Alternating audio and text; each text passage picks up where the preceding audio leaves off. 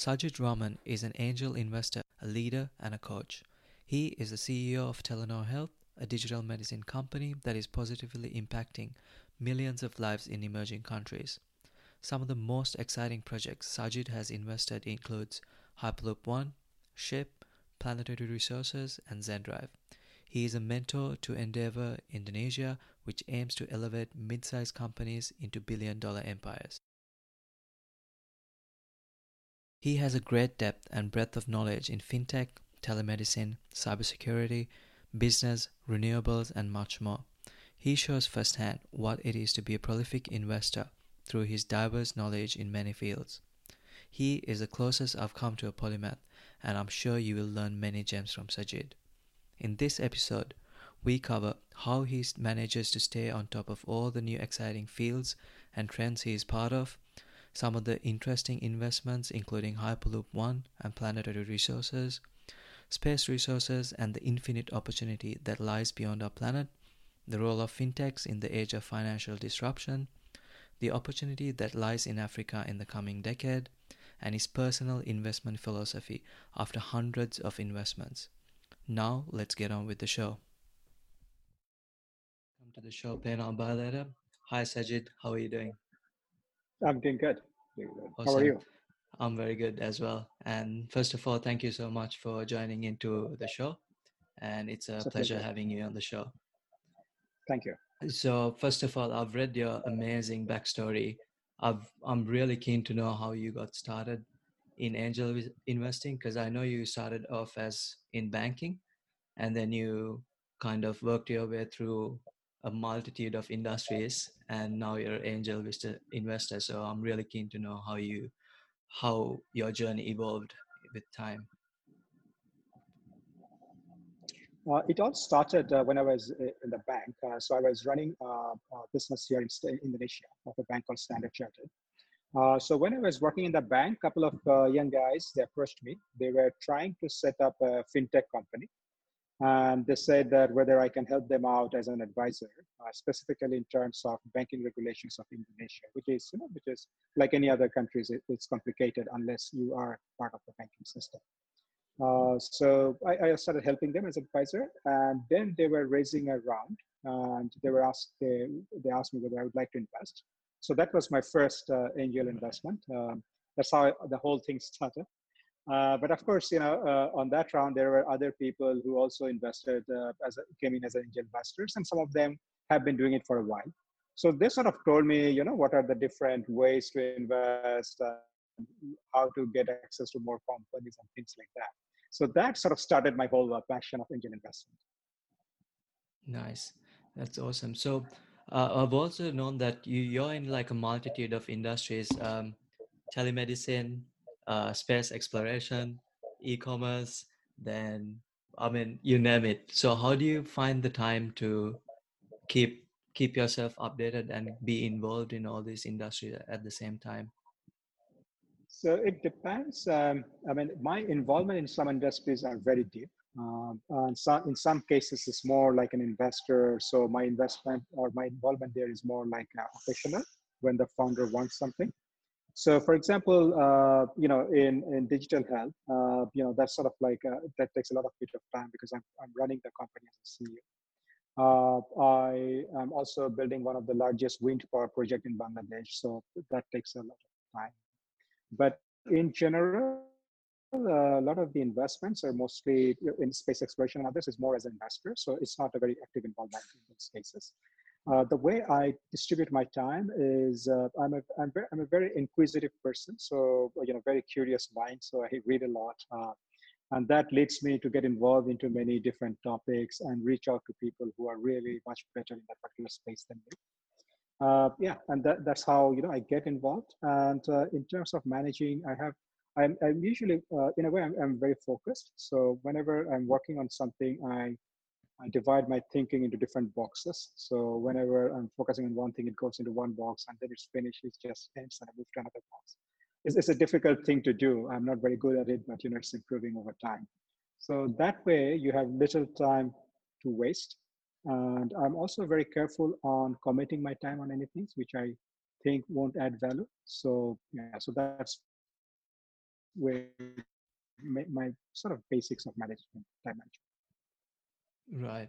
So, with your angel investing journey, when did you figure out that it was the right path for you, and what excited about it? What did you get excited about the most?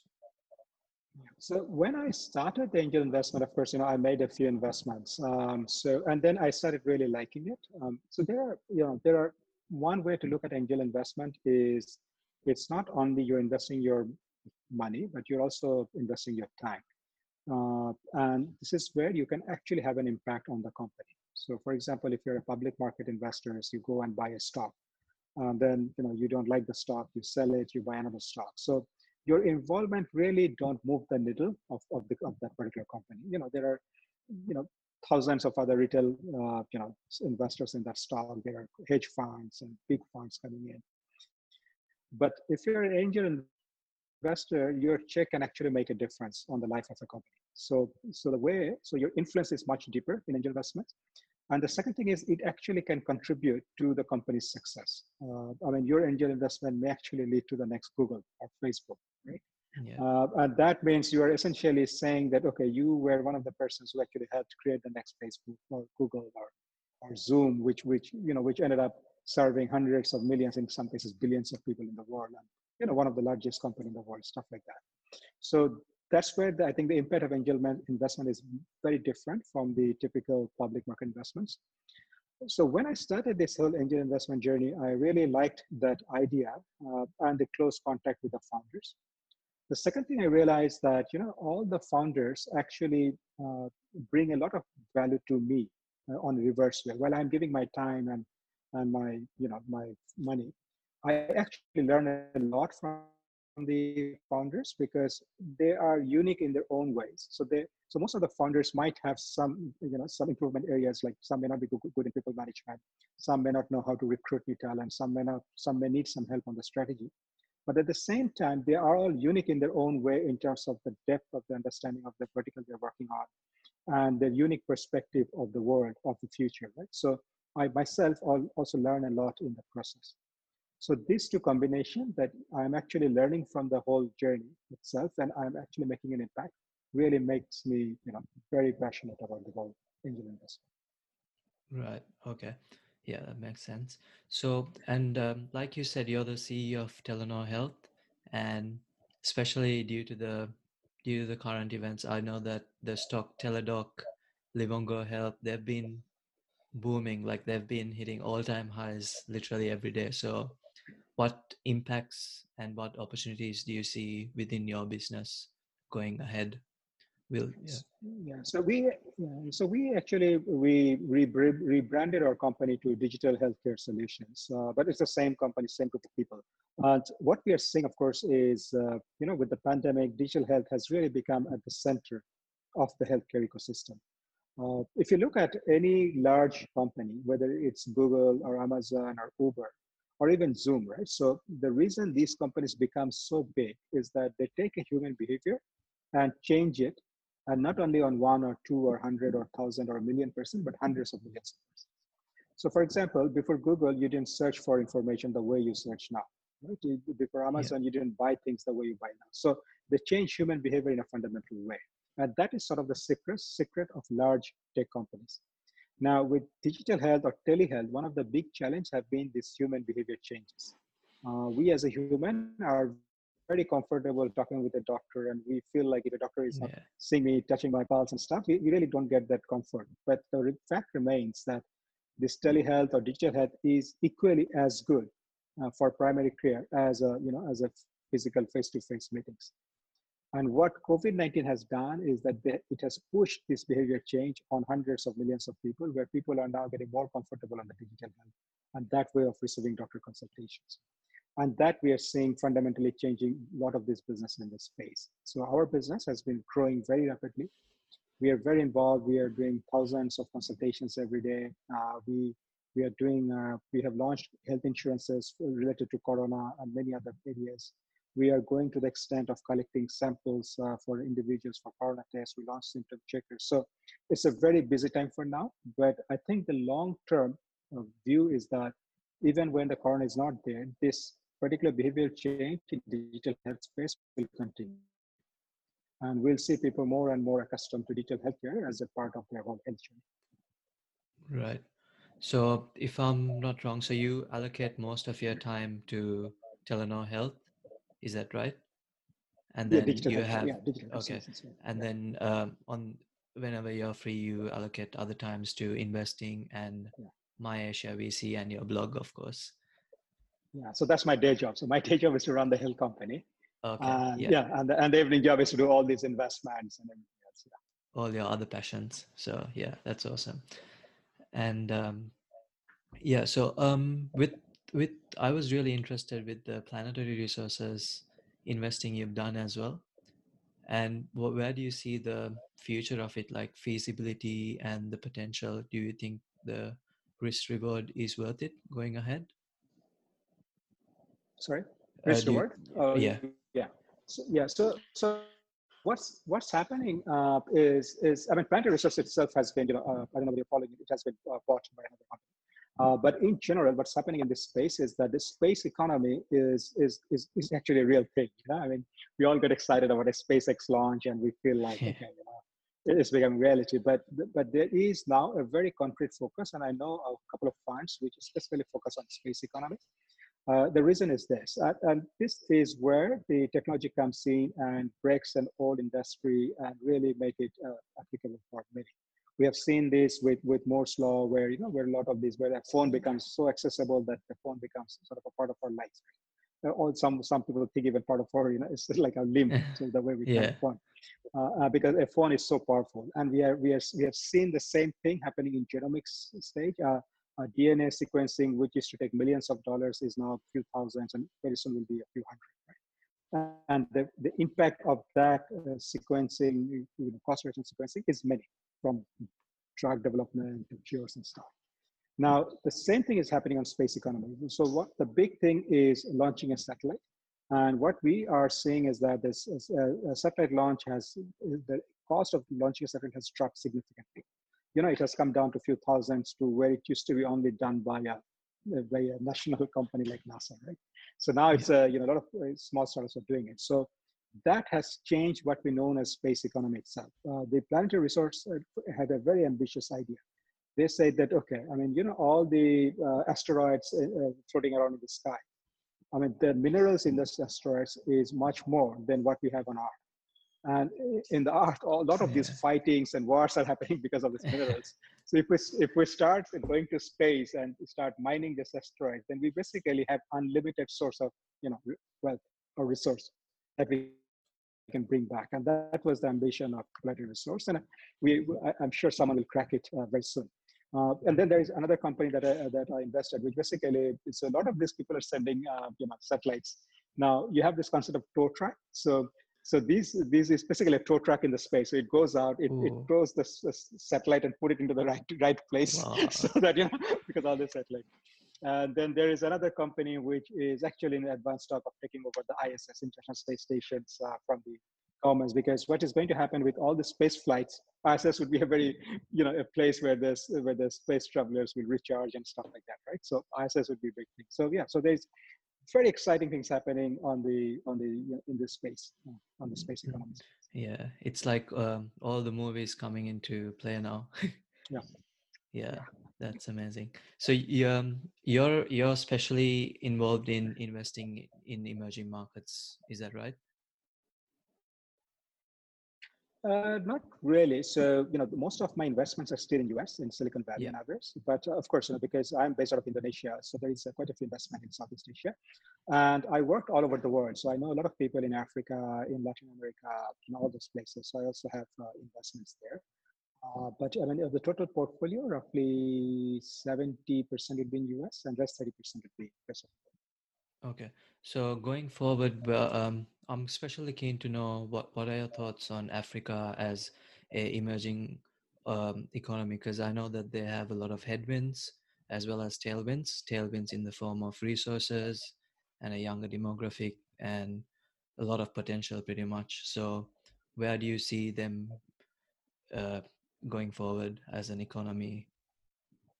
I'm very bullish on Africa, because I spent roughly 5 years in Nigeria managing West Africa. So I've traveled within Africa extensively. Um, it's a very interesting continent. A lot of cultures, different languages, a lot of potentials in terms of mineral resources and human resources. So, and I think the age of Africa is coming. Because Africa is now as connected with the rest of the world. So you have a very aspiring population who are seeing what the world can offer, what technology can offer. And you have some very good talents in Africa, especially in different countries like Nigeria, Kenya, South Africa, some Ghana, places like that. So, and as the governance question, that which has been the biggest question about Africa, the way the countries are governed, as those get improved over time, not so much of a top down, but bottom up, because population are becoming more aware of the challenges and how to make those changes. I'm very bullish that Africa is going to be a big force to reckon with. And I think that's what we are also seeing. A lot of tech companies from Silicon Valley and others acknowledge that. And we are seeing also a lot of funds focusing on Africa, especially in startups which works more on infrastructure improvement, like in fintechs, in payments spaces and others. Yeah. So with since like you said, like COVID-19 accelerated the adoption of, online space with e-commerce, telemedicine. What do you think its effect will have on the startup community? Will So as you said, like Silicon Valley was a very exclusive space back in the past, but because of all this modern technology, do you think that anywhere in the world can be as influential as Silicon Valley going forward? So two things is going to happen, right? So one is, of course, the question of geographic location. So one of the things we all realize is that you can work remotely and quite Yeah. effectively, which is one of the. So that, of course, questions is that do we need to have all these people in Silicon Valley where the real estate price is very, very high? Engineering cost is very high to hire engineer, right? So do we need to have all these people in Silicon Valley, or can we actually create a distributed team who are based out of anywhere in the world, like Kenya, Bangalore, Singapore, wherever we want it, and then actually serve that. And I think that's where we are heading in terms of distributed teams and working remotely and stuff like that. If that holds true, then of course the next question is that you can be anywhere in the world, whether you can be Africa and be part of the whole global tech ecosystem. I think that those days are coming. And with this whole COVID-19 experience, people have broadly realized that the team efficiency actually doesn't get significantly impacted. In fact, in some cases, it improves. So Yeah. yeah, I think this will change from what we used to know as Silicon Valley to a much wider ecosystem across the world. Yeah. So yeah, that brings to back question back to you. So you have My Asia VC fund. How are you planning on expanding that throughout emerging Asia and actually impacting youngsters to be motivated to get into startups and develop better companies? So two things. So I mean, the fund itself, and I run a syndicate along that. So which is mostly focused on emerging markets. This because I think so. Two things. The reason I got very interested is because these sort of crises actually bring in the right sort of founders. So people who are not really in the startup because of the hype around it, but are really passionate of solving a problem and care for the long haul. And when things are tough, when things are very tough to get funding, those are the times when the real entrepreneurs come in and start building Yeah. companies. And we have seen that many times, right? So that's why I'm very bullish on the startups which are starting now, or the founders who have the perseverance to go through now. So that's why. And that's why I'm actually making more bets now than I used to make before in the kind of environment.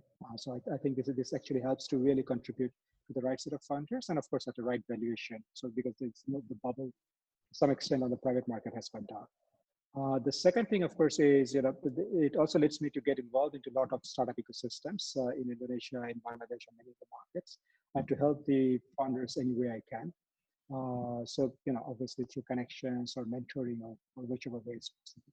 So that's the other area I'm very passionate about. Yeah. So one of the other biggest questions I've had is, how when there's a very successful startup that's coming up, they make it there, but one of the bigger companies always buy them over. So do you think the big companies are too powerful and no one can disrupt them at the current rate? Are they getting too big to fail? Mm. Yeah, so I mean, so big companies are really very powerful now.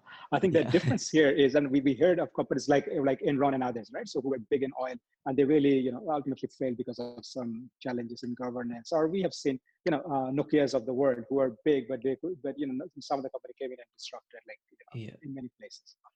But I think what the difference between the big four, or the way we know it, if you like Facebook, Amazon, Google, Microsoft, or even Alibaba, Baidu, and stuff like that. I think that the thing about these companies is that they have really learned, and they are not only big, but they are really innovating a lot internally. Yeah. The whole culture of these companies is very innovative focused. So they don't have the inertia that you typically see in a very large company. So they are very innovative, very agile, Mhm. very improving. While at the same time, they are sitting on hundreds of billions of dollars, right? Millions. Much Yeah. more than many countries, Countries. Yeah. GDP. So these are really large companies. We are talking about companies which are valued at $1 trillion and stuff, right? So these are really, really large. Now that means that these companies will continue to grow, and we are seeing that. I mean, if you think Amazon was big, just because of this COVID-19, they are coming across Oh, much bigger on the other end, yeah. right? And the same is happening with Facebook, all these tech companies. So one clear winner out of this whole COVID-19 are the tech companies, and you Yeah. can see it reflected in the stock exchange. That most of the value is driven by these tech companies, because I think there's a general consensus that the tech companies will come out on the other side much bigger, because one, they have the cash to sustain the challenges, and second, the huge technological adoption that's happening. Now, saying that, it does not mean the new companies cannot come in and disrupt. So there will always be some large companies who are buying in some smaller companies, and that might be a good way to exit for many Yeah. founders if they like it. Yeah. But at the same time, I mean, I don't think the process of disruption is getting stopped because of it. But I think the process of disruption will continue and will accelerate. And there are hundreds of examples, where we thought some companies cannot destroy, because I mean, even if you look Yeah. at this social media, right? I mean, we thought Facebook is going to be big, and then Snapchat came in, and Instagram Yeah. came in, and explained. I mean, now I don't know. There's new Clubhouse, right? A Clubhouse which has come in now recently. It's Yeah. audio based social, so that is again booming. So whatever we think, I mean, we thought Google was good, and then DuckDuckGo came in, the Brave browser came, so, and then there is another search. So there continues to be ways that disruption happen, and I don't think that will stop. Yeah. Human mind is very, very, very, Very innovative. Human ingenuity yeah. wins. Yeah. So as also as a previous banker, and you worked in the banking industry for a long time, with the advent of cryptocurrency and booming fintechs, um, with that industry, do you see many disruptions ahead with the traditional banking sector? Oh, very much. I mean, I think financial. So a couple of industries are ripe for disruption, right? So because these industries have been somewhat protected by regulations, so Yeah. it took a bit longer. So healthcare is one, agriculture is one. We are seeing some in education, and now obviously the financial service space. So, I mean, look at a bank is like a big whale, and all these fintechs is like piranhas are eating different corners of that whale. So Yeah. you have fintechs focusing on wealth management, you have fintech focusing on stockbroker, and Robinhood, which is which is Yeah. just zero commission. Yeah, I think in the last 3 months they opened 15 million new accounts, right? So these are booming. If you look at some of the digital banking that are coming out, Revolut and Starling and others, so if you look at the numbers, these are staggering numbers that we're looking at. So we are looking at Lemonade, so also the insurance space. So I think fintech is very, very ripe for taking over all these banks. I think there will be banking as a so like Bill Gates said, is banking is necessary, banks are not, right? Yeah. Banks, so the services will be displaced, but the banks, the way they exist now, will be very difficult to sustain. Yeah. So with that said, like the traditional banks, so your JP Morgans to Goldman Sachs, will they still remain, or will they keep acquiring new startups as in new fintechs and grow? So I mean, banking is there's a very broad area of services, right? So I mean, if we're talking about Goldman Sachs or JP Morgan's of the world, there's a big investment services, big merger and acquisition services, corporate services. A lot of these will not be disrupted overnight, and may Yeah. take 15, 20, a couple of decades to even think of disrupting. So those services will remain in some form and others. The most of the disruption would continue to be happening in the retail space in terms of cards, accounts, SME loans, smaller loans, and stuff like that. So that will continue to be disrupted and will happen very quickly. Individual account opening and stuff.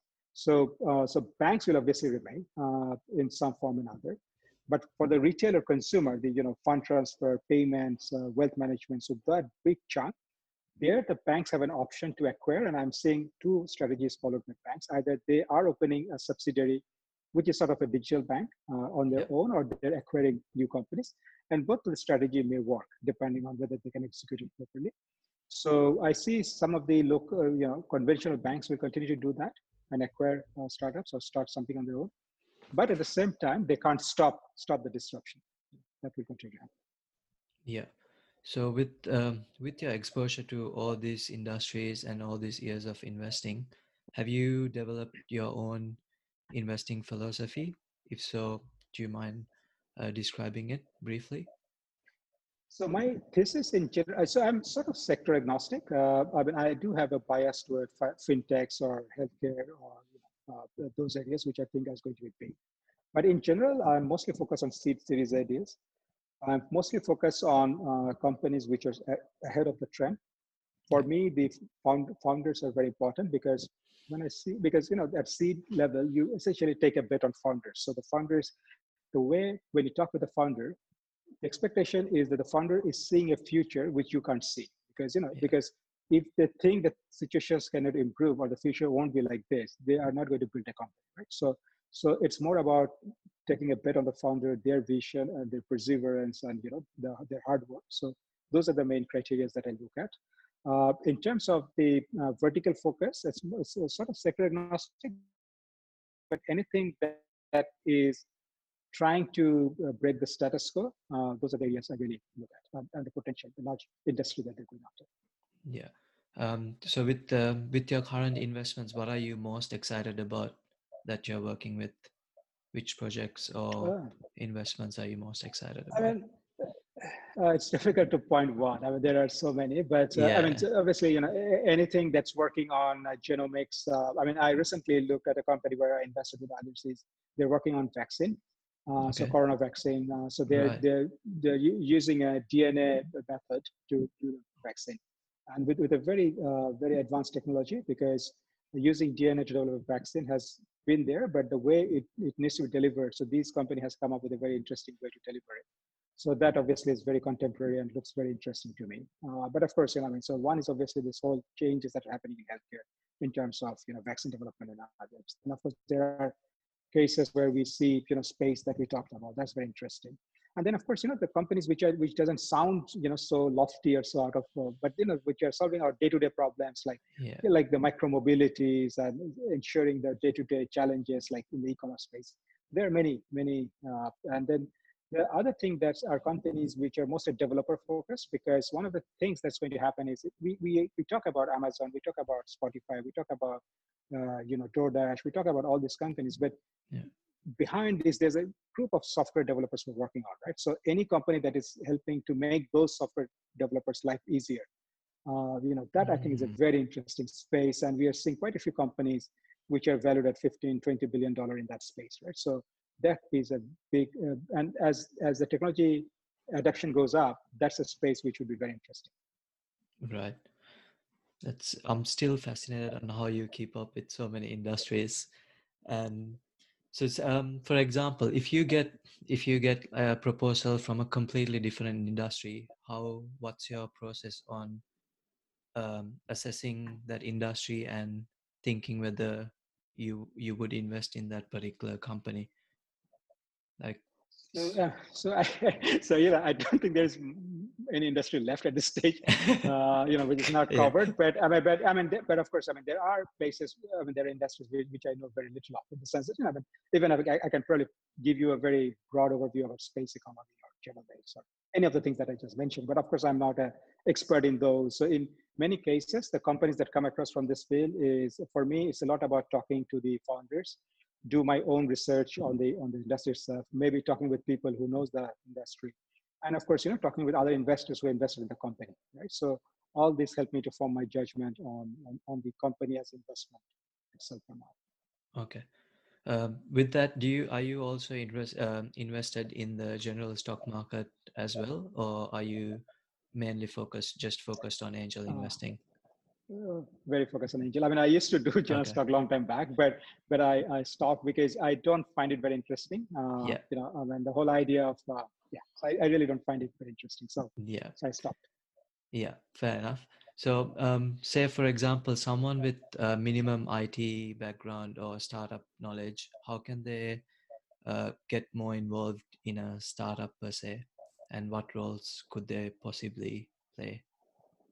So yeah, so a lot of people ask this question, and there is a traditional view that startup founders, meaning they are IT professionals or IT experts, but in many cases that's not the case, right? So we usually Yeah. see two, three founders who is basically the IT guy, the other person is basically a biz dev guy whose job is to go out and get clients and raise funds and stuff like that.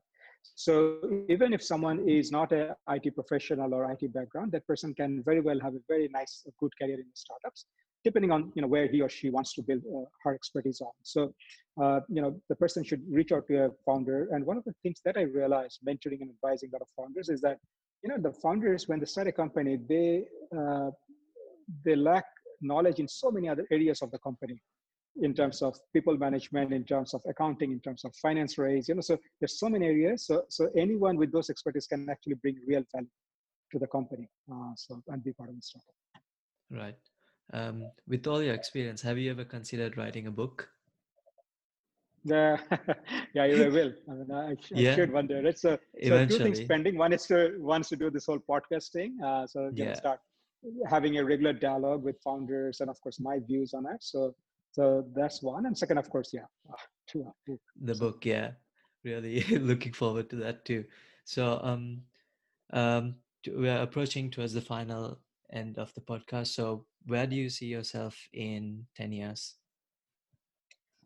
Depends. I mean, I really like this whole investment space very much. So it's very likely I will, get into a large fund, my own. More, so not from angel investors and others, but more like Series B, Series C sort of stage. So that can be one. Of course, building the company that I'm doing now, digital health, that's also a big passion. So really make it big.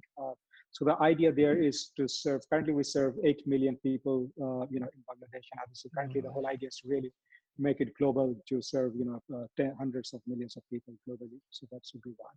And of course, do something that really makes a dent, either by backing the right company or helping the right founders. So hopefully, Yeah. that's will come to that. Um, that's awesome. So that's I think that's, as far as I understand, that's the main thing of angel investing. You can really make an impact when you take general stock investing. Sometimes you just blindly buy or sell, but with angel investing, you have to do your due diligence and just make a difference pretty much. Agree. Agree. Yeah. And I see your massive bookshelf.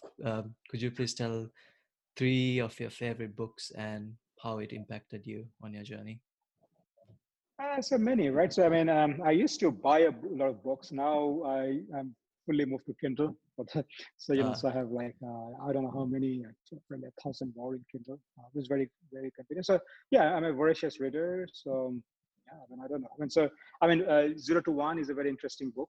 If people like to read it, so that's very interesting. Which one? I think Jim Collins' book on the good to great. That should be a very interesting one for good. people. Do that. I mean, there are many. Whichever one people like, they can read. I mean, there are so many books coming out every day. There are a lot of fictions that are very interesting. Snowflake is one. People like it. So yeah, so there are many. Yeah, awesome. And could you also tell us a bit about your syndicate and how you plan on growing it over the coming years? So, the whole syndicate started actually a couple of, only 2 months back because of Yeah, this work from home. I'm stuck in Jakarta, and I was thinking about what to do because what used to happen is a lot of, founders of my portfolio companies used to reach out to me as they raise their next rounds. And I used to send those leads to other investors and stuff. So I thought, okay, let me try to do it. So I started a syndicate, which is 2 months old now. I have around 350 LPs. Most of these LPs yeah, are senior resources in tech companies or basically general partners of large VC funds writing their own checks. It's doing quite well. So I did in the last 2 months, I did 6 deals. Two more are going live now. So average check size is 250K, 300K. So, I'm thinking that if I continue this, it will be like $10-15 million check a year, yeah. which is a very, very Pretty decent amazing. Yeah, mid-size VC funds. Because if you raise a $50 million fund, you'll probably invest in 25, 30 million in first 3 years, right? yeah, So if they, with that, you're basically talking about this thing. So that's very interesting. yeah. That's amazing. So, where can people find you, reach out to you, and what can they expect from you? I'm in LinkedIn, so one would be to connect me in LinkedIn, so which I regularly check. The other option would be, follow me on Twitter or something like that. And then, of course, my website, www.sajidrahman.com, so people can drop a message. So anyway, obviously, I do receive lots of messages. So Yeah, just if I don't respond to someone, doesn't mean that I'm ignoring or anything. It's most of the cases I feel like I can't add real value to it. yeah, And of course, there's always this question of priority. If there's something someone wants to reach out, if one of the founders want to reach out about potential investment stuff, if they send me a short note with the proper deck and stuff, so that would be good, and we can take the discussion. yeah. That's awesome.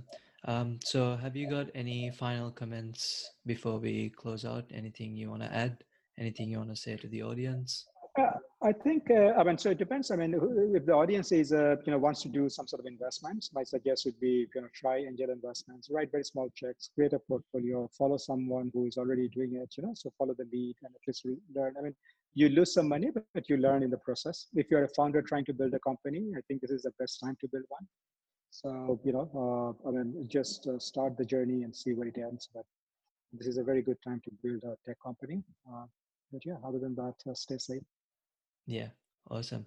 And one last question. Do you advise someone getting started in general investing first, or is it okay for them to jump onto angel investing, take the deep dive? So the difference between general and angel, obviously, angel investment is very liquid. Once you invest, you're basically stuck for 5-10 years, Yeah. longer. General investment, you can put in the money, you can exit. Even if you're seeing losing money, and angel investment, you lose a lot of money. So you need to create a portfolio to get a significant return and stuff like that. So usually angel investment, we suggest that you don't invest more than 10% of your investable income. So if someone has Okay. $100, the person should not invest more than $10-15 of that Yeah. pot. So there are a couple of disciplines one needs to learn, but angel investment is a very good way to learn investments. It is sort of, if someone is interested in technology and finance, angel investment is sort of mix of that. Yeah. So that's a good place if you're interested in both these spaces. Thank you, Sajid, for all your knowledge and insights. It's been an absolute pleasure having you and talking to you. And yeah, thank you for your time and wish you all the best with your future with My Asia VC and your syndicate and your blog. And hope you write that book and podcast soon. I'm looking Thank you. forward to Thanks very it. much. Thank you. Thanks, Sajid. Thank you, everyone, for listening. I hope you enjoyed it and learned something new from this episode. If you did, make sure you like, comment, and subscribe. And if you know anyone who'd benefit from the content we covered today, make sure you share it with them and add some value to their life. Have a blessed day and take care.